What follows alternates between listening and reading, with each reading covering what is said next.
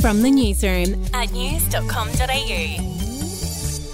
Hi there, I'm Andrew Bucklow, and this is the latest from the newsroom. It's Friday, the 18th of November.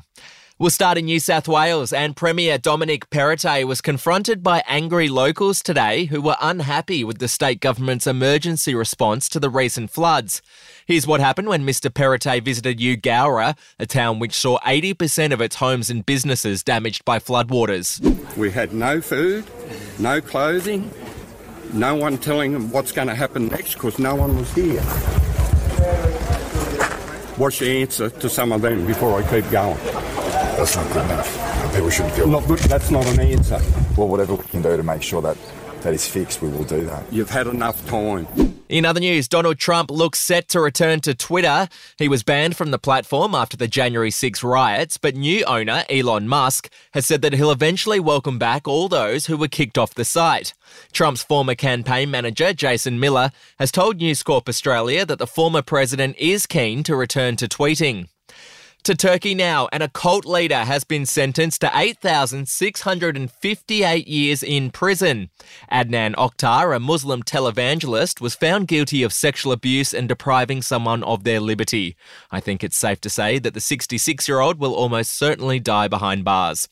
To sport now, there's a chance football fans attending games at the World Cup in Qatar won't be allowed to buy beer at the stadiums. Qatari officials are reportedly putting pressure on FIFA to implement the rule change just days out from the first game. It's a major headache for FIFA, given Budweiser beer is one of the tournament's main sponsors.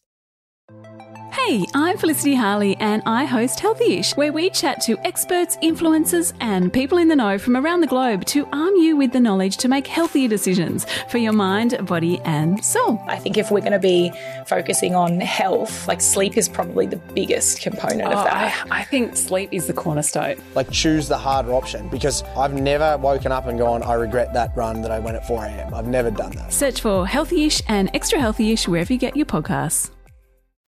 To showbiz news now, and Neighbours is returning to TV with new episodes to drop next year. This morning, Jackie Woodburn, who plays Susan Kennedy on the show, told Nova's Fitz-In Whipper about the moment she found out about the good news. How did you hear the news? Were you emailed by the network or you got a phone call? No.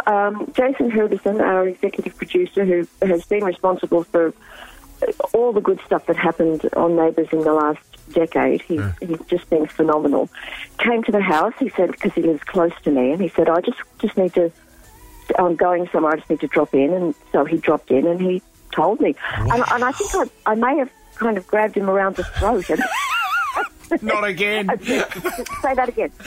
Say it slowly.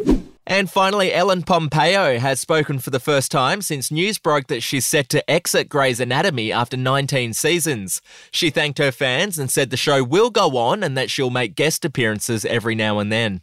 Well, that's the latest from the newsroom. We'll be back with another update soon. Follow or subscribe to From the Newsroom wherever you get your podcasts. Are you ready to get an inside look at crime from someone who has investigated some of Australia's worst crimes? It was like Aladdin's Cave. The luminol found bloodied footprints and bloodied handprints on a wall, so it's just like a horror movie. Former homicide detective Gary Jubilant sits down with cops, crims, addicts, victims, small-time cheats, and big-town lawyers as they tell their incredible stories. My house got raided. Next thing you know, I got bail refused. Next thing you know, I'm on a truck to Parklea Prison. Listen to I Catch Killers early and ad-free on Crimex Plus on Apple Podcasts today or wherever you get your podcasts.